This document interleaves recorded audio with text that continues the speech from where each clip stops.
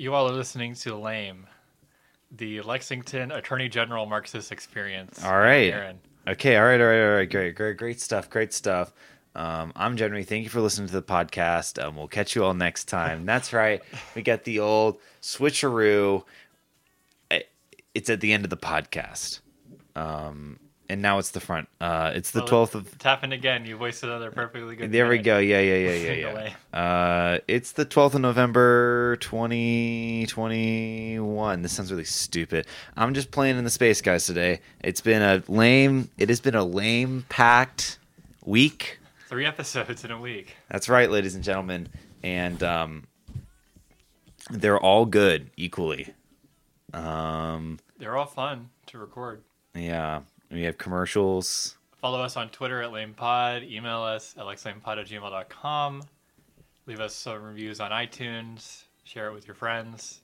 Send an email if you want a sticker. It will do it for you.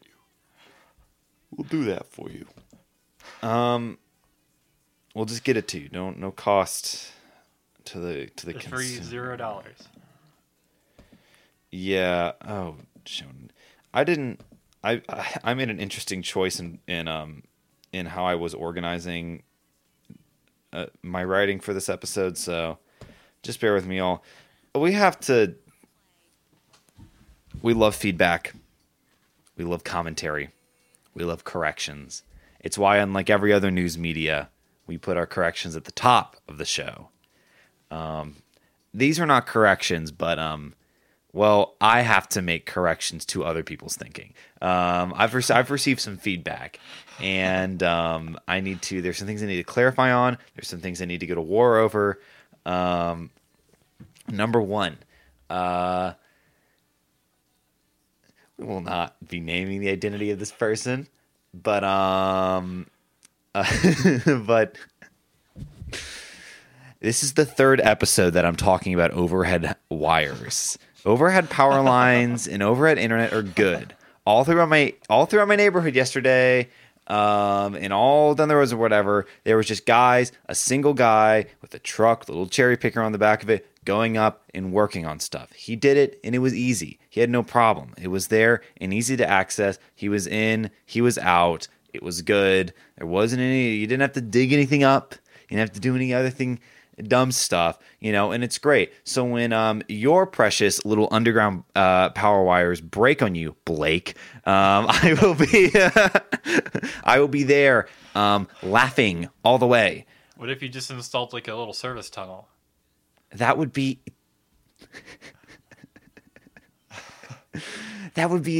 yeah, no, that's great. We should build little tunnels underground all of Lexington. That'd be fun. I think it could be great. I think we should do it exactly like they did in Chicago, where they build it, forget about it, and then let it flood in the 90s and destroy every major basement. Anyway, second, and this is a little bit more of a correction, right? Last time we did a real lame episode. When I said you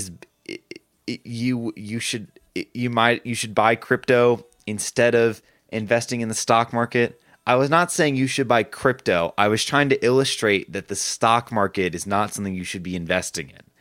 And I'm worried that some people took this as me telling you to go out and buy some Bitcoin.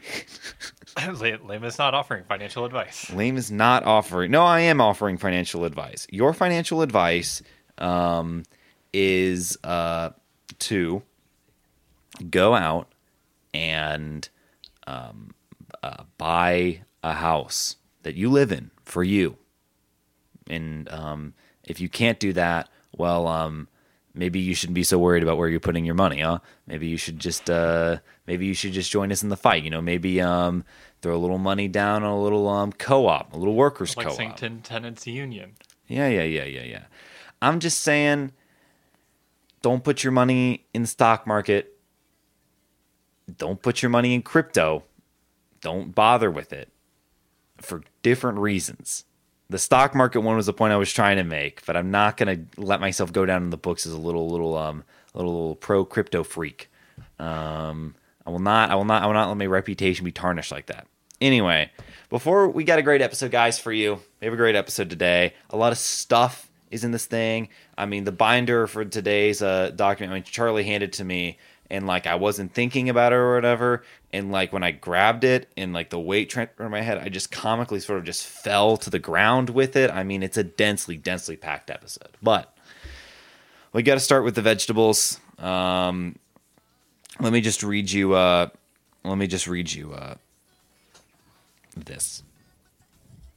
Police, no charge pending after Eastern Kentucky University professor struck and killed by a vehicle. That's what they didn't include on the thing, right?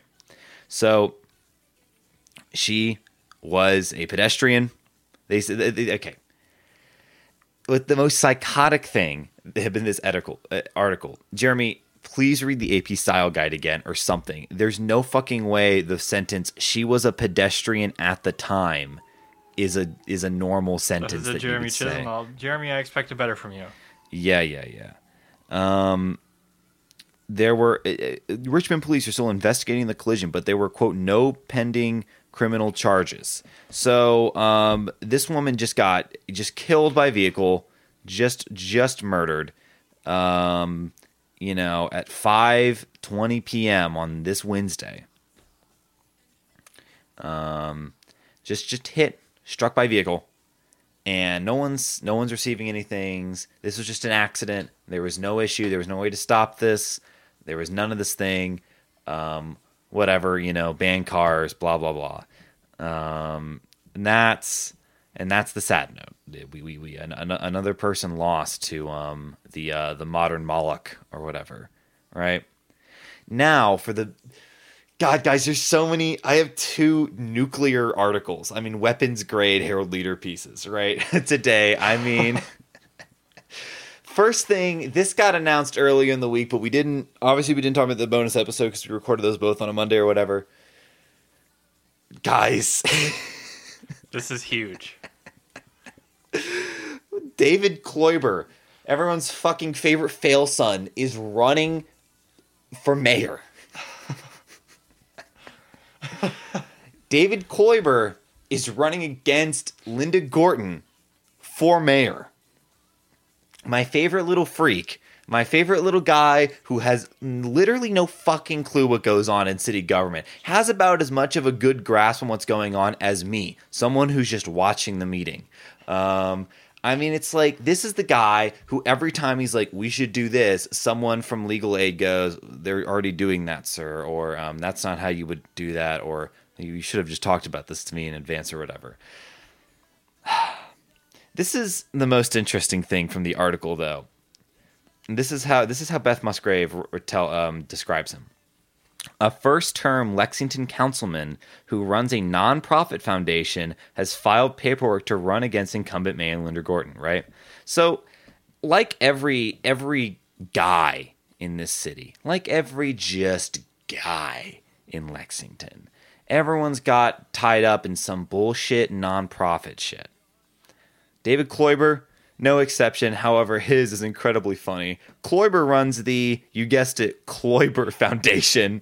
And, that was the free space. But if you can get this next part, I'll give you the bingo. A Lexington nonprofit that focuses on youth initiatives. What does that mean?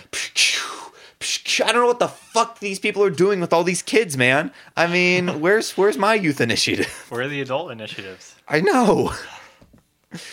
And of course, we all knew this. He's a Lexington Catholic grad, which makes him, just as fucked up as I. His hair has like no texture to it. It's weird. It's kind of amazing. This is an amazing photo. I like how that appears to be Jennifer Reynolds in the background, but with his hand blocking out her face, or just a woman. But This is when they all got sworn in, so Yeah. probably Jennifer Reynolds. Right, that is when the swearing in. Man, we're coming up on that. We're coming up on the anniversary of Lame, and which is also the first episode of Lame that went out was the episode of Lame that covered these council people getting sworn in. I feel like I've really grown with them. I've been getting okay at podcasting, and David Kloiber thinks he can run for mayor. And this is why Lame Podcast is announcing our run for mayor. God, okay. David Kloiber has never, ever won an election. He ran unopposed for this seat. The guy just filed. This guy, I don't know. I truly don't know if he knows anything. I mean, okay. Kloiber has said as he received a lot of encouragement to get into the race for the city's top job. Quote, my kids attend public schools here, and I know exactly how important it is to make the city the best possible place for children to grow up in, Kloiber said. That's why I've worked to support teachers and students through my foundation over the years, and why I decided to serve this community on city council, right? Quote, I have received a lot of encouragement to run for mayor from people who feel like Lexington has missed opportunities over the past several years. So I filed the paperwork with KREF to look into the race, and I will decide in the coming weeks what course to take. Right? What the fuck is the missed opportunities? And not kicking out Amazon when you had the chance. That's the thing. Unless David Kloiber is Lame's number one biggest fan, and is like secretly like a real like Marxist Leninist just hiding out on city council. Something tells me the opportunities he thinks were missed were opportunities to do just the most fucked up shit. Right? Not that Mayor Linda Gordon's particularly better or whatever. I mean, look. I'd have Linda Gordon over David Kloiber, but I would really have some other people over Linda Gordon. And of course, the whole vibes are fucked with Linda Gordon in the first place, because of course this is in Beth Musgrave's own words, Gordon had one of the largest margins of victory in the mayor's race in history, because she ran against fucking Ronnie Baston, a former police chief who was like, I don't know, weirdly into like playing like I don't know, he ran these fucked up ads that were like, I'm the only Democrat running for the mayoral seat or whatever. And people did not like this. People did not like that you were making their little election partisan, right? Probably because a lot of people didn't want to think about how they were voting for a Republican, whatever. But yeah, anyone can win when you're running against like, it's just like evil. But now it seems to be, the incumbent versus just some guy. I don't know of any other interesting mayoral candidate. Here's an interesting campaign statistic. According to the Kentucky Registry of Election Finance reports, Gordon has already raised $28,000 for her race. Yeah. Well, I can't imagine you would need that much money to win in this city. How much can sign printing cost is, I guess, my question. How much can making stickers? Does Linda Gordon make stickers? She should make stickers. Send us some. LexingtonPod@gmail.com. Hit us up, Linda Gordon. Anyway, so I thought that was going to be the big article. But the other day, actually, I ran into an old friend of mine. A frenemy of mine. It's complicated. I was, just sort of... minding my own business out, right? And who do I run into but former Republican death cult member Barry Saturday, right? And he says and we were, we got to talking. We got the classical thing, we love just two guys hanging out talking politics, we can agree to disagree, blah, blah, blah, so he's being like, he's like, communism is the death of everyone, blah, blah, blah, and I'm like, communism is actually the only thing that will save us, blah, blah, we need a workers' revolution, and then David Kloiber goes, I'm very anti-union, and I was like, this is obvious, and he's like, no, not like these other fake anti-communists out there. I am so anti-union. We need to dismantle the fraternal order of police. And let me say this, ladies and gentlemen, there was magic in the air that night. Here's an op-ed published or updated November 9th. I guess probably published that same day. Op-ed, Lexington police reform has one easy answer. End the collective bargaining agreement, by Barry Saturday.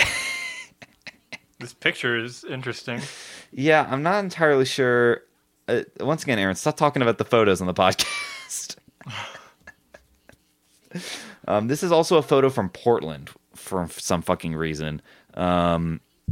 I guess they didn't want the pictures of people kneeling with the cops in Lexington. Guys, that was embarrassing. I hope if you or someone you know was doing that they've been sort of seeking therapy. 2022 is approaching fast, and at national level policy positions are already hardening amongst activists on both sides, while local political parties are naturally left to push local political opinion in the direction of their national party leans. Whatever the fuck this means. Local political parties follow the national party. Thanks, Aaron. Police issues have been certainly been on top of the mind for many voters. As a sign of the time, how a party's voting base feels about support of the police has almost become the new Roe v. Wade. It's not. How did keeping our community safe ever become so controversial? And will voters ever agree on a way to ensure general safety in a community while also ensuring civil rights are maintained? The national legislature has so far failed us, but locally, I believe there's a way. Today's status quo has police at the center of national controversy. The left is appalled at the human rights abuses we've seen, and the right has been just as appalled that cities burnt in the national news. Well, the right is crying at literally tilting at windmills. No city is burning. No one is burning down a fucking city, man. Like, I'm sorry if you saw people rioting at the Macy's at Midtown Manhattan.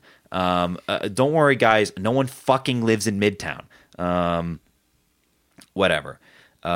It's likely uncontroversial, however, to say that over the past few years, the left has demonized the police to such a degree that it has forced the right to reflexively support law enforcement, come what it may.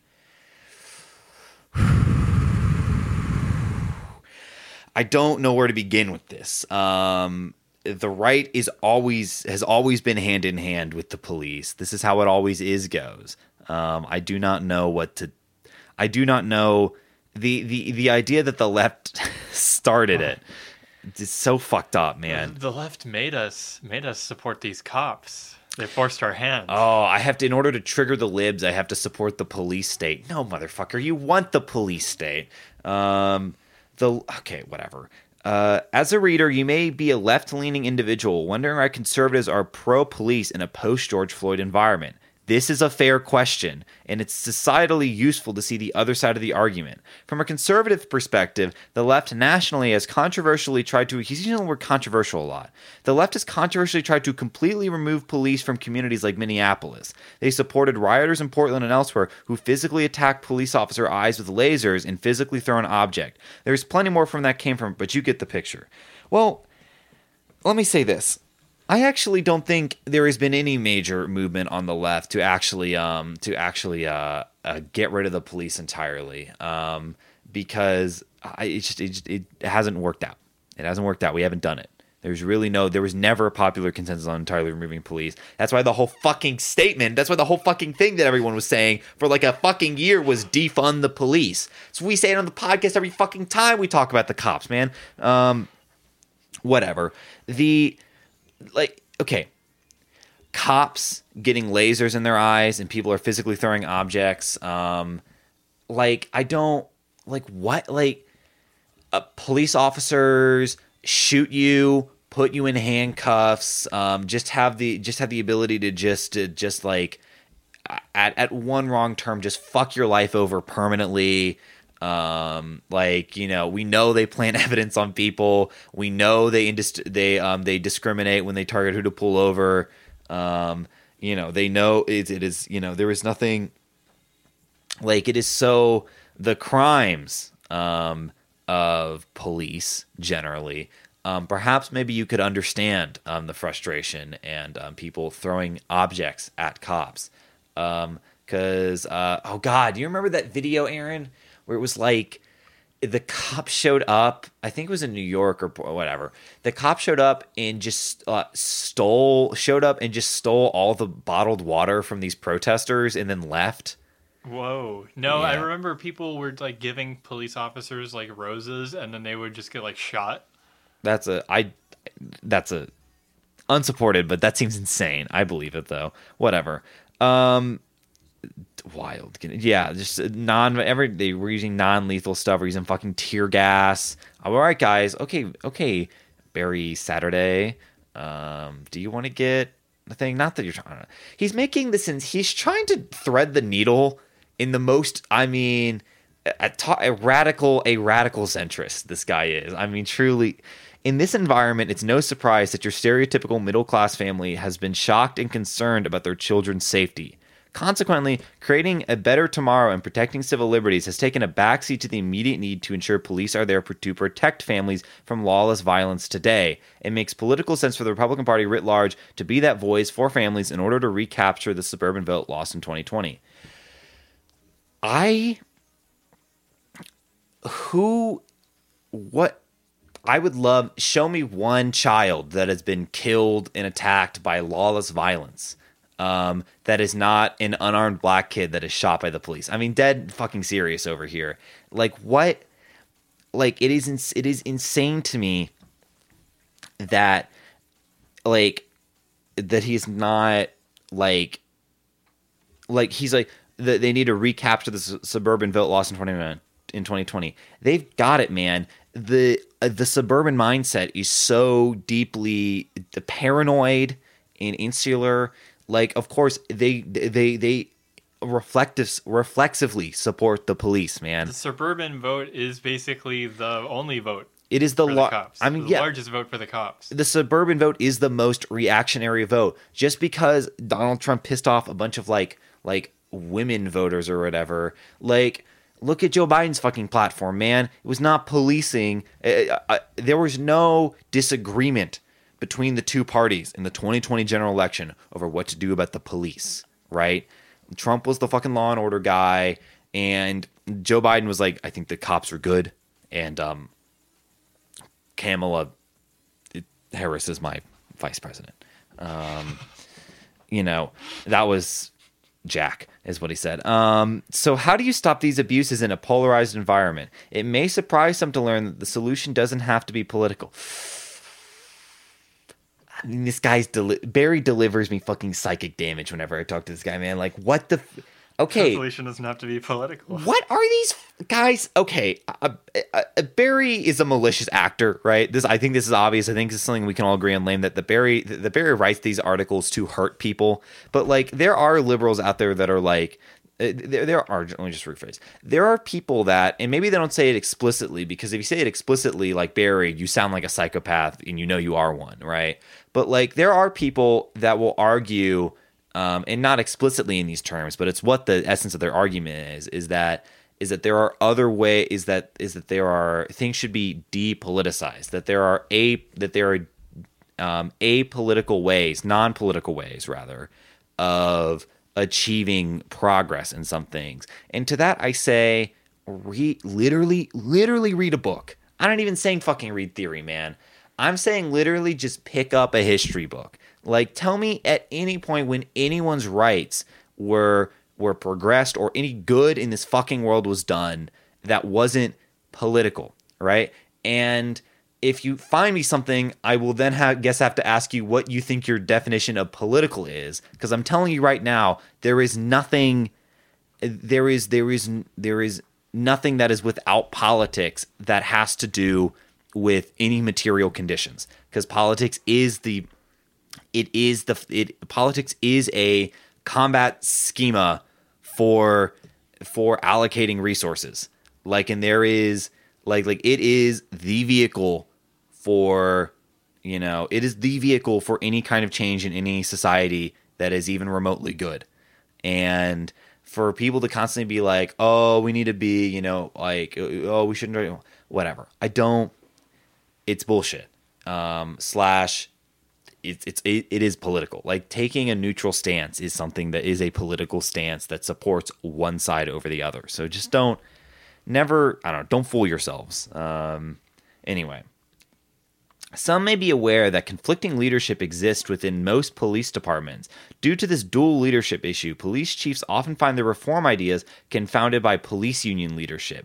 Can or should voters support one or both? First, the police management, i.e. the chief, is democratically accountable to voters as they are generally appointed by the municipality's mayor.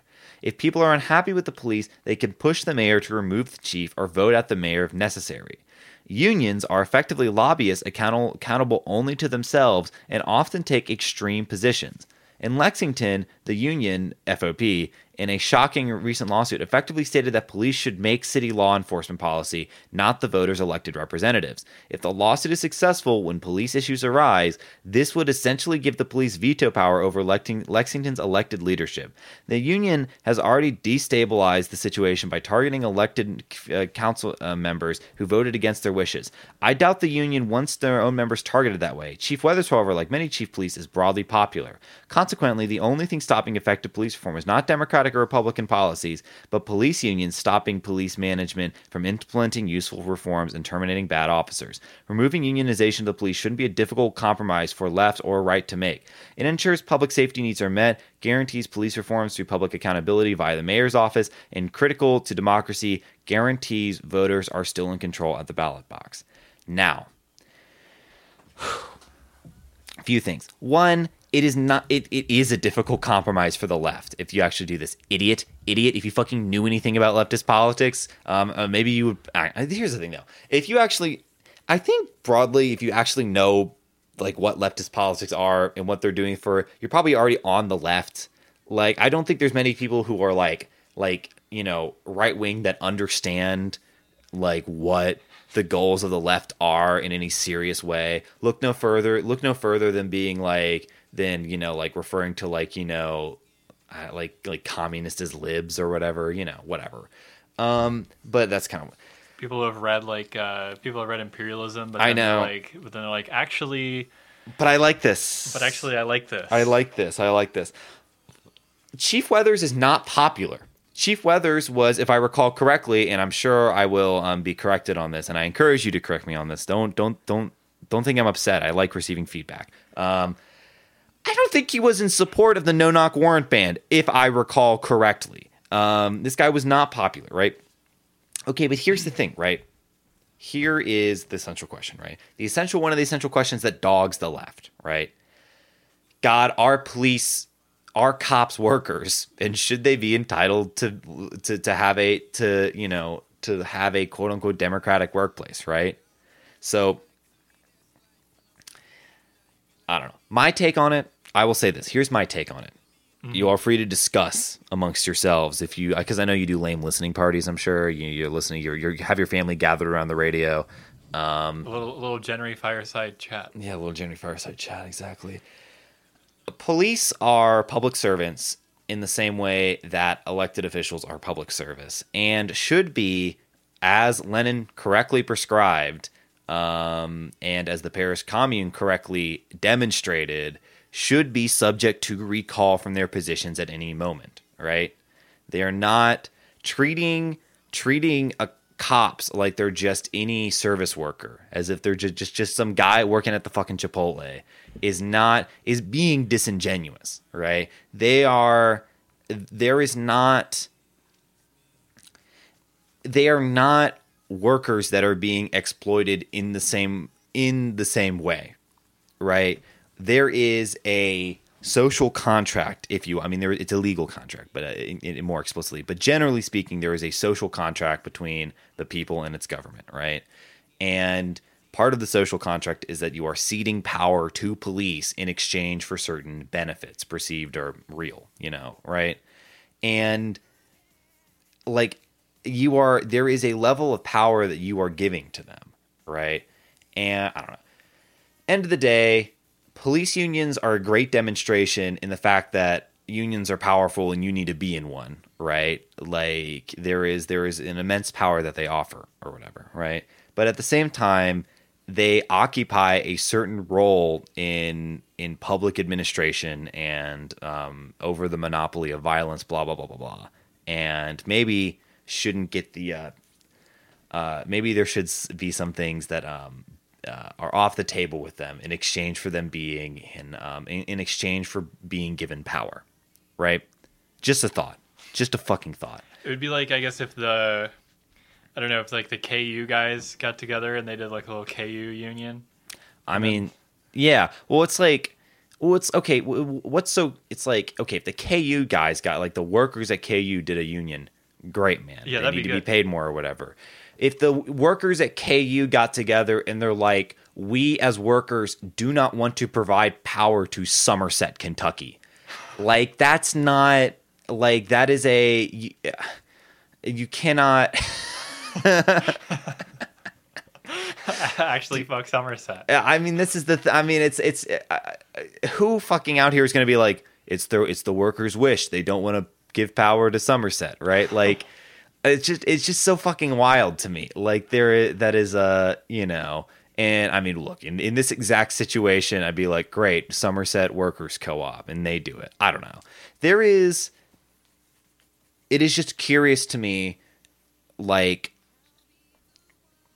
because obviously conditions of police officers' work and conditions of most public servant positions or whatever, public administration stuff, are subject to laws, right?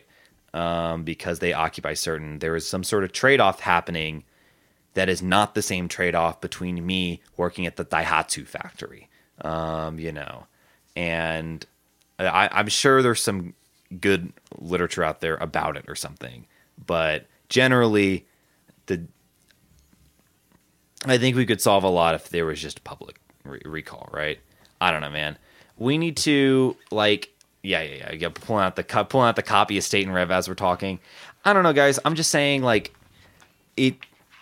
losing my train of thought right now. This is so embarrassing, guys. If you go to chapter 1, okay, section 2, okay, cool, of State and Rev, special bodies of armed men, prisons, etc. Read that, and that will tell you all you need to know. Sure, yeah. I mean, I don't know. There's it is perhaps maybe the oversight council, the civilian oversight oversight of the police shouldn't be something that is hammered out in the law, in the collective bargaining agreement, as we talked about on, I think, the last main episode. But whatever. Final plea from Barry Saturday. Mayor Gorton and council, do what our national legislature failed to do. Save public safety, save democracy, save our civil rights, support the police, not police abuse. Now is time to truly give Chief Weathers and subsequent chiefs control of the department and protect the community by putting an end to the many dangers to democratic rule and civil rights inherent in FOP collective bargaining. Don't end police reform, end the collective bargaining agreement. Barry Saturday has served Lexington Community as a social studies teacher, financial advisor, past HOA president, and 2018 candidate for city council. I hope he runs again so we can cover him more. They got his little picture there. Yeah, fucked up looking guy. You would get a fascist uprising if you entered the collective bargaining thing. Cops are one of the few job positions that really get the power of collective bargaining, and they have weapons, and they will, and I'm not kidding, fuck you up if you do this to them. And this is part of why cops are so terrifying. I'm not saying we should fear cops and as a result try to placate them as much as possible. Look up ceding Czechoslovakian land to Nazi Germany or whatever. Appeasement never works for fascists. I'm just saying, maybe we should move a little more delicately than removing a bunch of freaks with guns' sense of control over their own situation. maybe we shouldn't destroy a union to make this happen. I don't know. Whatever. Okay, I gotta skip. Sorry, Blake. Oh, we didn't talk about the thing you submitted. I'm skipping to the Scott County landfill, man. Oh, beautiful. This has been on my mind. So it's closed. The Scott County landfill, we did not win our decision. Maybe we shouldn't have fucking renewed our contract in June 2020 with these fucking guys that were just underbidding Republic. Maybe we should have just taken back our contract with Republic and have them handle our garbage. I don't know. I'm just fucking saying it probably would have been better for us. So let's see. This is interesting. Yeah, the where they have to haul it to now. That's what I was trying to find. I'm like, they have to like haul like 60 miles. Haul it to fucking Moorhead. Jesus Christ, man. They put it in the Justice for North Fork lot because that's currently empty right now. Great. What am I trying to say here? do not, under any circumstances, try and underpay the guy that collects your garbage. Every time if someone shows up and they're like, yeah, we can do waste disposal services for a few $1,000,000 cheaper than the next guy, don't do it. Don't fucking do it. They are not, whatever they're doing is not good. Someone is losing out, and maybe you shouldn't be cutting corners on shit like waste collection. This is one of the few advancements of modern society that's really improved society somewhat, is proper waste management. Don't throw that away. Don't ruin that. Also, stop buying single-use plastics. Not that it would do anything, but I don't know. I mean, if you can even avoid it. If you can avoid it, you do it, but it's not, if you can't avoid it, don't cry yourself to sleep. No one's coming after you. Yeah, well, that was the speedrun version of that. A lot of people got mad. There's some quotes, and then they had other quotes, and then it's not clear if the waste service of the Bluegrass will appeal. Yeah, they can, whatever. Guys, we got to talk about the supply chain. Everyone's talking about supply chains these days. Well, this is a curious one. Fayette County school cafeterias are running out of food, certain kinds of food. From Pop-Tarts to cereal, Fayette County schools are beginning to see sporadic impacts of national supply chain shortages in their cafeteria. Maybe globalization was a mistake, right? Just maybe. Every week, when district staff place orders, they encounter shortages. Items might not be available at one point and available again in a few weeks, district spokeswoman Lisa Defendahl said. Cafeterias at various times have been unable to get Oriental chicken or Uncrustables, a brand of pre-made sandwiches. There have been low supplies or increasing outages in Pop-Tarts, cereals, and crackers. That's interesting they can't get the Uncrustables, because those are a Smucker. Yeah, we have a Jif plan right here. Product. Globalization's a mistake, man. Not that any of this stuff is probably going internationally, but just that any sort of larger. I mean, you should probably keep your food supply close to you. I don't know. I'm just saying we should take a note from the Cuban special period. That's your Google search term for this episode. A little lame extra credit. Yeah. Frozen breakfast items such as French toast sticks have been in short supply. There have also been shortages in paper supplies and foam containers, even in cups used for dipping sauces. One vendor told district officials that the supply chain problem may continue for another 10 to 20 months, or forever. That was my commentary. He did not say or forever. I'm saying that. Raw material is short in some cases. Vendors have told district staff demand is exceeding supply. One vendor said production has been suspended on some items due to production equipment issues, labor, and capacity challenges. Produce coming from the West Coast has had an increase in freight costs due to lack of drivers. Vendors do not have control over supplies, labor, and arrival times, Defendahl said. District staff received word from one vendor that a fire at a cereal plant is expected to cause shortages of one brand for months. Maybe this is a little bit too lame a Marxist experience to say, but sounds like if you just centrally planned this economy. Just saying, maybe if the getting food to school, one of the big things that school needs to do is feed the children that are there. Maybe one of the schools, one of the few institutions that aren't just like totally just destroyed. I mean, I say that in air quotes. It probably already is. Almost every county's got a school. It's one of the few funded public things in everything, and it's one of the few good government services we give, kind of, sort of. It's all fucked up. Of course, it's America, blah, blah, blah, blah, blah. I'm just saying you should probably be centrally planning this stuff. Maybe you shouldn't leave the market up to whether your kids can get food or not. But that's just me. You got a 5-year, the city's got a 5-year plan. Mm-hmm. People like doing 5-year plans. We should get just a little 5-year plan. Yeah, it's a little, okay, here's an update on the staffing shortages in Kentucky, right? We are thrilled to report that we only have 2 openings in our child nutrition department and that we have 27 individuals in our bus driver class right now. We currently have 19 trainees who will believe will be ready to start driving buses regularly in just a few weeks. So, 1, the bus situation's improving. 2, that's right, folks, the buses are still fucked up. What a complete A failed state we live in. Can you read the Facebook comments on this article? No, I can't. Oh my god. What do they say, Aaron? What do they say? So this one guy quotes from the article: "The pandemic has disrupted the global supply chain, the path of manufacturing, transportation, and logistics that gets goods from where they were manufactured, mined, or grown to where they were going." And then he has his own commentary. Recall that after a month of initially denying the pandemic was even a thing, McConnell and Trump tossed out the government's pandemic response book so they could politicize it. Their issues that we're having to deal with today can be traced directly back to them and their party, P is capitalized in party, and their failure to act like adults in charge of running an election. Another person replies, so I got 2 likes.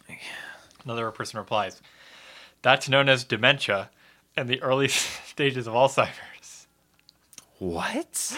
McConnell will be 80 years old next February, and Trump will be 76 in June 2022. Yeah. The world changes much too fast for old men to keep up with. Biden is too old as well. I was going to say, as opposed to the Democratic Party, which is famously full of just young, spry individuals who know what they're doing. I mean, guys, yeah, that's Facebook.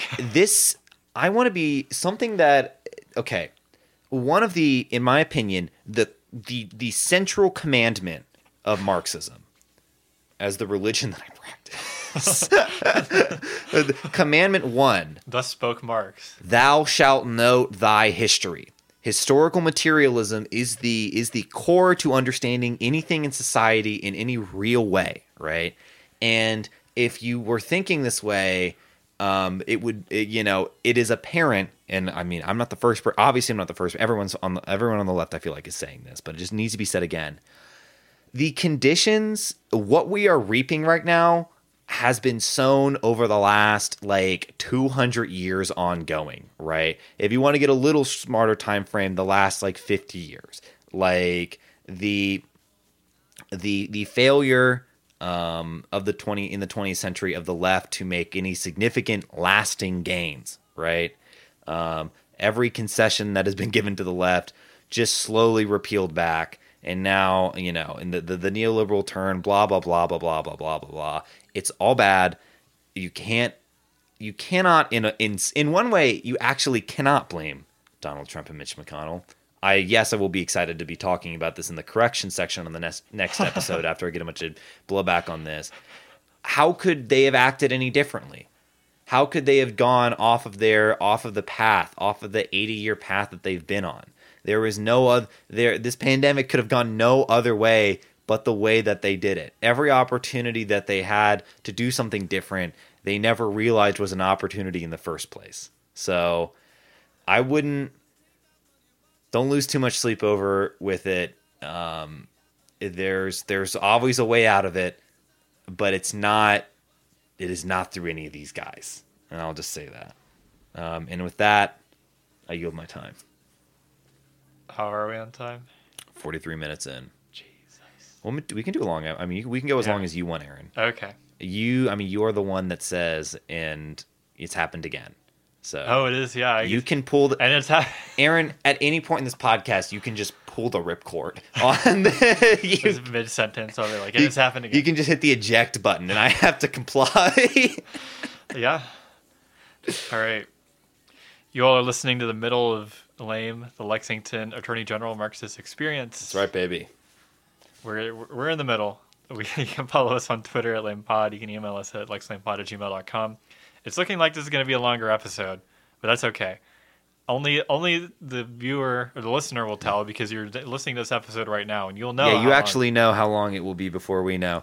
Side B is, it's mostly, you gotta mostly just state news. So if you're like, I only live in Lexington, do not fucking talk to me about any of this state politics shit. Mm-hmm. Probably peace out. Mostly. Don't peace out. It's a good segment though. Yeah, it's basically just state news. This is good. We got a goofy one up top, which I can't believe you're actually covering.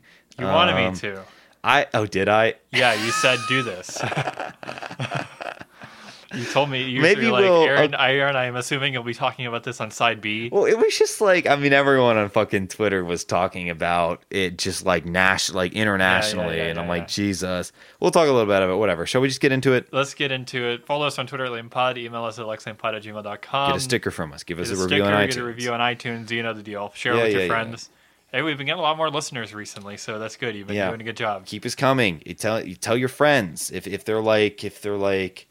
talk to your friends and they're like, I'm a leftist, send this to them. We will straighten them out. If you send this podcast to 2 of your friends and you can verify that, we will give you a Hero of the Lame Soviet Award. Yeah, we'll get it all printed out. Yeah.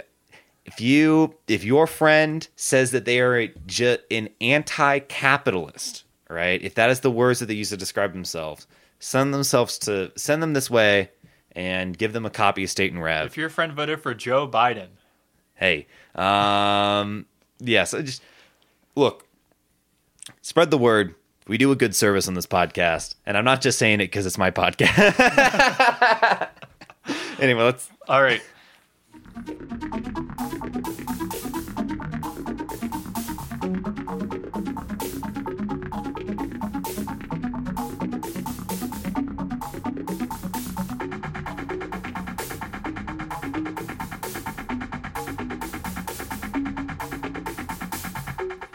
We're back. It's Side B. I'm Aaron. I'm Jenry. This is the Lexington Attorney General Marxist Experience. All right, roll the TikTok footage. The TikTok footage. I don't have the TikTok footage. I'm not. It's a podcast. Don't roll it. Yeah.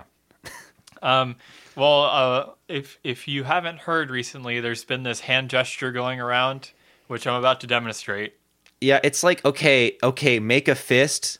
But no, not like that. Like the way you would want if you wanted your thumb to break when you punch someone, like that. So, take your hand out right now. Yeah. And then what you do is you put your thumb over to your pinky. Oh, it's over to the... Oh. Well, it's not really over to the... So you just cross it over, Put your thumb and then in. you just curl your other fingers around your thumb. And do that...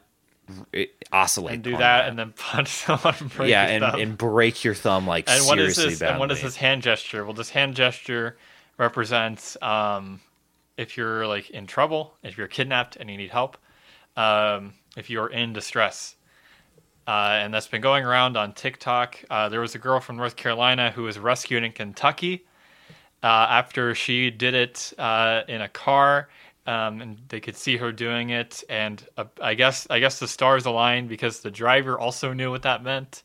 Oh, what? The driver. Oh, the driver, the other person seeing it. Yeah. How would you? I mean, that's the thing. Like, how would you? Right. That's like That's like if I, it would literally. This is literally like me going up to some stranger and I'm like, I like your shoelaces, and they unironically said back to me, thanks, I stole it from the president. That never fucking happens. It never will happen. Keep dreaming. Anyway. Exactly. I mean, she ended up okay. She got rescued and everything. Oh, great. But it happened in Kentucky. Yeah. They say it happens in Kentucky. All right, cool. Speaking of things happening in Kentucky, you all remember our little discussions throughout the podcast about everyone's favorite tomato startup, App Harvest. Man, what a bunch of fucking idiots. Like, one of the...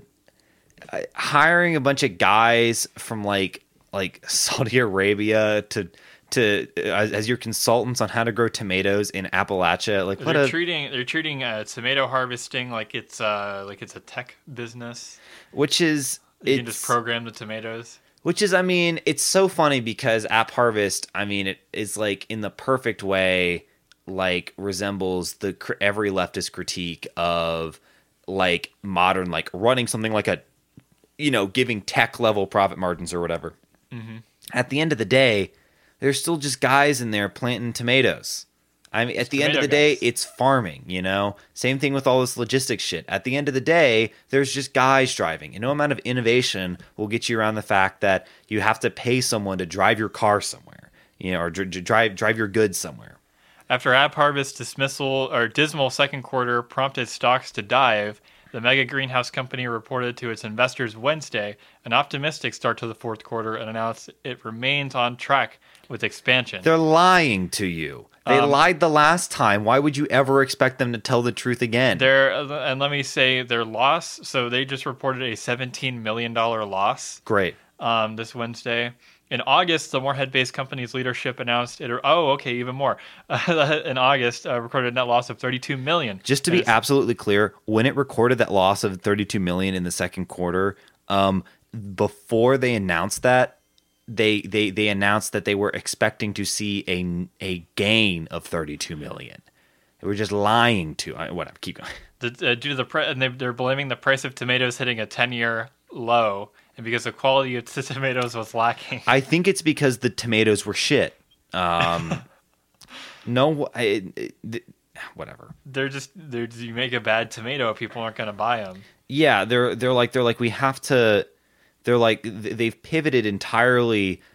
It seems to just making tomato products because the tomatoes they grow are too shitty to buy like individually at like the produce section. It seems CEO and founder Jonathan Webb attributed AppHarvest problems to inability to produce high quality tomatoes that have a great value and scaling up the Morehead facility to 400 employees. Great. AppHarvest leadership implemented changes in its summer refresh, such as providing productivity bonuses for its employees and hiring Julie Nelson as the executive president of operations at the Morehead facility, who previously worked at PepsiCo and McKinsey. Great. So now we're fixing tomato prices in Kentucky now, aren't we? Mm-hmm. The company reported selling 1.5 million pounds of tomatoes in the third quarter, amounting to $543,000 in net sales. What? Which was even higher than expected, according to the company. What the fuck, man? You can't. Why are you? There's a tomato stand. They're selling their tomatoes. What are you fucking? I don't. Okay, call me an idiot, right? How do you burn so much money? How did you spend $32 million in one quarter farming tomatoes? Hey, they got the $32 million that they burned, but they have you have a crazy amount of startup capital. Mm-hmm. You have the power of numbers, right? You have the economy of scale, right? Because you're a big company. You're not just one guy farming, tomatoes. Not just some dude in Eastern Kentucky. You're not just some dude on one plot of land. You have all of this shit going on, and you're telling me that you cannot, for the life, if you stop the money faucet from flowing. Like, well, at least they have tomatoes. They're not like the aluminum plant where they have like several hundred. They have like almost $1 billion and just sitting, just invested chilling in this project, and they haven't even built their fucking mill. God, man.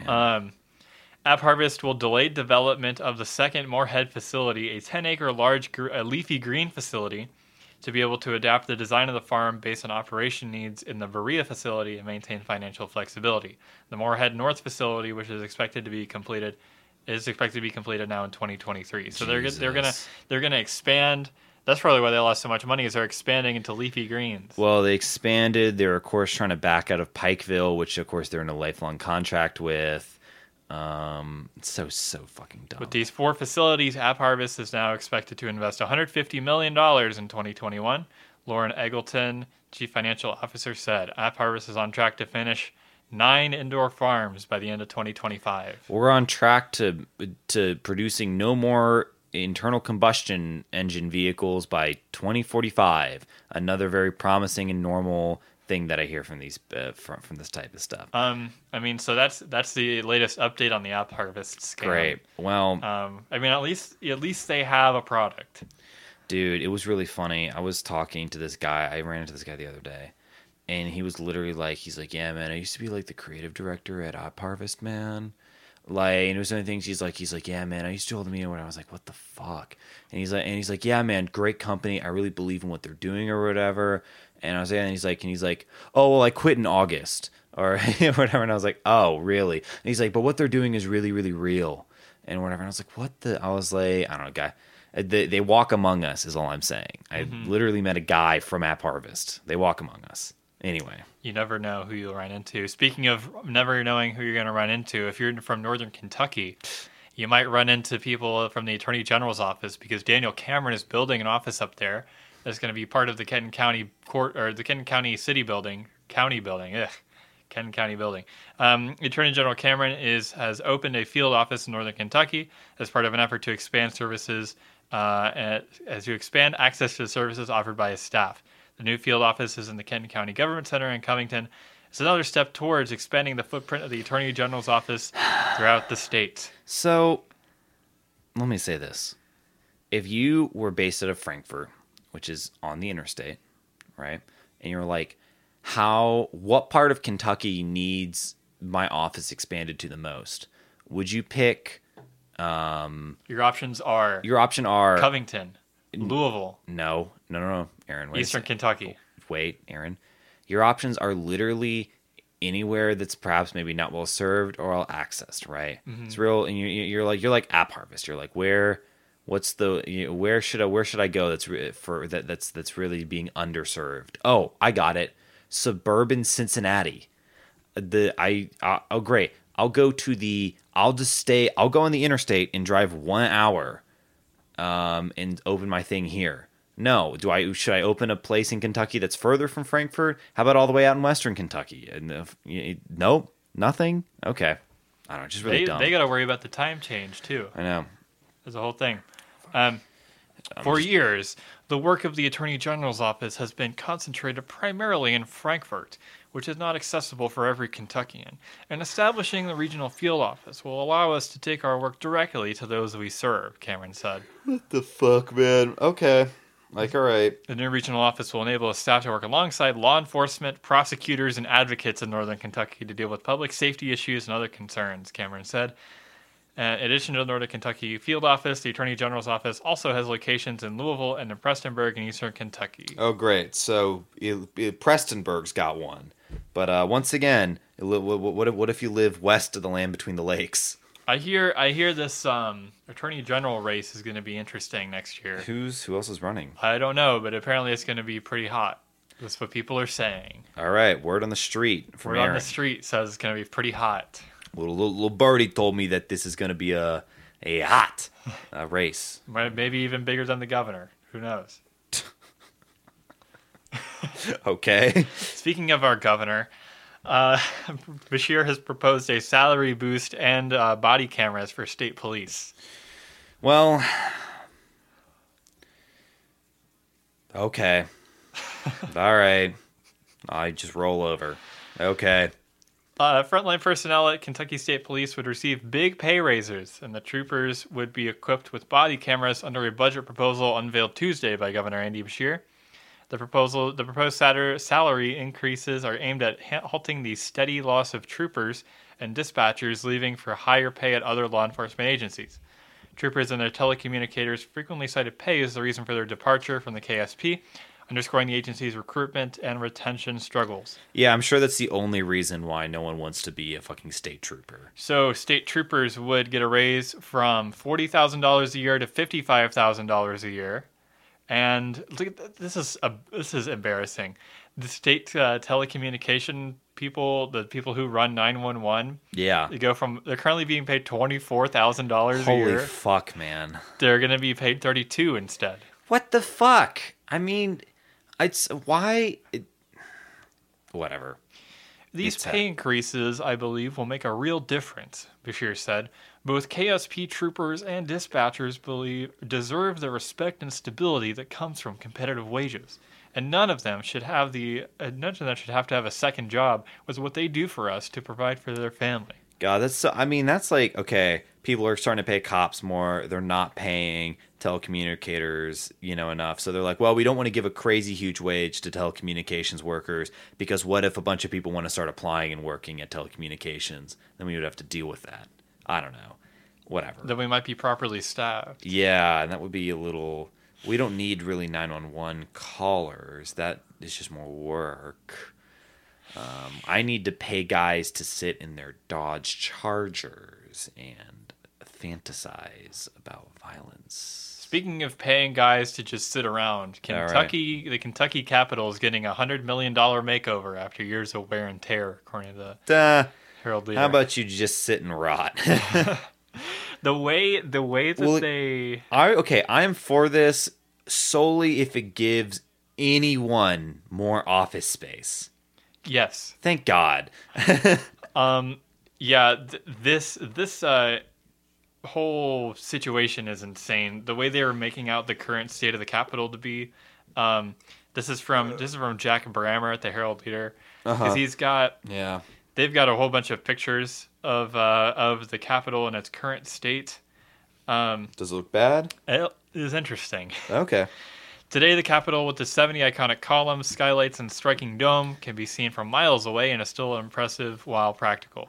It houses nearly 500 state government offices, including the governor's executive suite on the first floor, the Supreme Court chambers on the second floor, and the House and Senate chambers on the third floor. All The one stately place, building, baby. filled with history, is showing its wear and tear, which could cost more than $100 million to repair. And then they get the architect and project manager of the Capitol, Bernie Engelman. It's like when you do a house repair for a problem and then you find another problem. Yeah. Weird. He was also quoted as saying, yeah, and then they buried all these power lines underground, and this is going to be a huge pain in the ass, and it's going to add a lot to our project, but if only someone just ran the power lines overhead.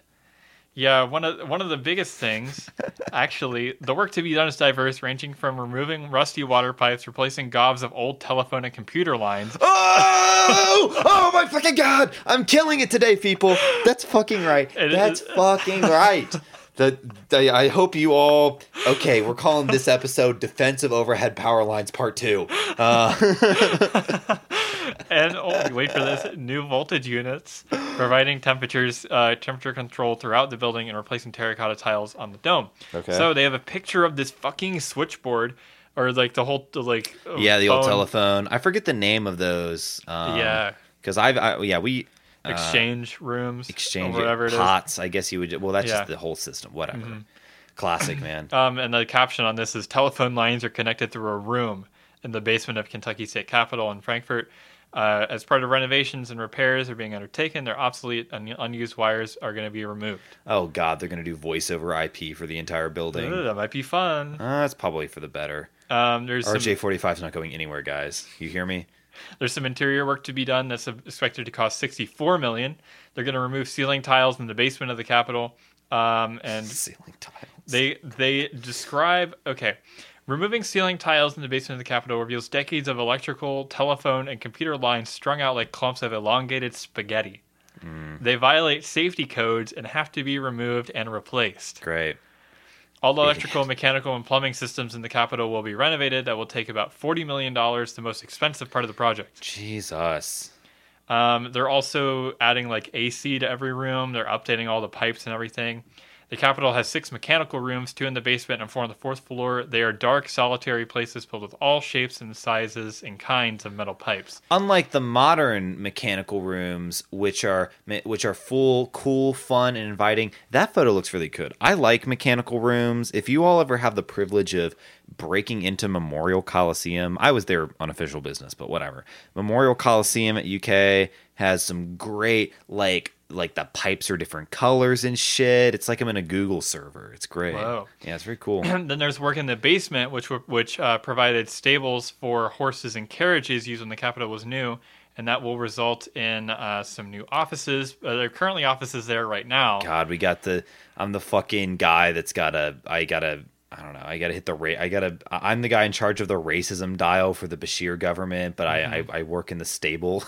Yeah, you work in the former stable, now office, but you're getting kicked out because of renovations. Yeah, it's like, Jesus. You're gonna work in one of those like traveling, or you know when they have like the construction pods. Yeah. Well, that's I mean, is it not? Is Morton Middle School? I'm pretty sure they still have it. Like for like years, they expanded classrooms by just rolling out shipping container classrooms, which I thought was really funny. I recently drove past my old elementary school in Northern Kentucky, and they got one of those. Yeah. Now, and I'm like, what the hell is this? Yeah, I guess it's a cheap and dirty way of doing it. I mean, there's paint chipping from the ceilings throughout the building, and asbestos must be removed from rooms. We should add more asbestos. Imagine being like asbestos is an amazing chemical. It really, I mean, if it weren't for the fact that it causes cancer. Oh, what? And all the other shit I put in my body doesn't cause cancer, like only asbestos? Yeah, man. Yeah, right. I'll take the mesothelioma. If your loved one has been diagnosed. The project calls for enlarging the elevators on the north side to comply with the Americans with Disabilities Act. Great. And the elevator on the south side will be reviewed. The project is anticipated to take 3 years to complete. I need another pandemic to work on this. I'd be interested in seeing if the General Assembly, if they just like met in these shipping containers. They're not, obviously, but that'd be funny. The General Assembly is just meeting out. They've all parked their cars in a circle in the parking lot. Yeah, man.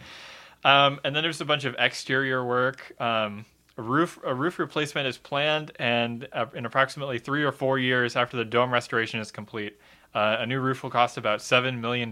Great. They're talking about how the Capitol Dome... Enough organic material has accumulated on the dome that a small tree is growing from it. Yeah, man. That's awesome. Which they didn't get a picture of in the article, which I'm very sad about, because that would just be funny. But the $16 million for the dome work, and you know what? They should keep that tree. Maybe pot it. Maybe put it outside. You're like, here's our dome tree. This is our dome tree, a little bonsai dome tree. Mm-hmm. And with that, it's happened again. All right. You've wasted another perfectly good hour, right? Hour? Just keep going. Listening to Lame. It's kind of funny when you don't know. Our esteemed executive producer is Charlie Carey. Our stickers are designed by Claire Thompson from ClaireThompsonArt.com. Go to her website. Go check her out. Do some requests or something. I don't know. Yeah. You can follow us on Twitter at LamePod. You can email us at LexLamePod@gmail.com. I'm expecting feedback. The participation has been low. I'm going to start making it mandatory. I'm going to have a discussion group. Everyone will have to make at least 2 posts on the Lame discussion forum. TBD. And even though Blake Hall lures us into the... We've already said his name once. Do we have to continue glorifying? Well, it's funny, though. It's funny, though. Okay, all right. Even though Blake Hall lures us underground and traps us in with his buried wires, Cask of Amontillado style, whenever he hears us say it. This is lame. You're a Mason too. I don't know if there's a good, like the Masons have a trowel, but if you got you have wire cutters too. I do too. I'm a fellow electrician. For the love of God, Blake Hall. Yes, Jenry, for the love of God.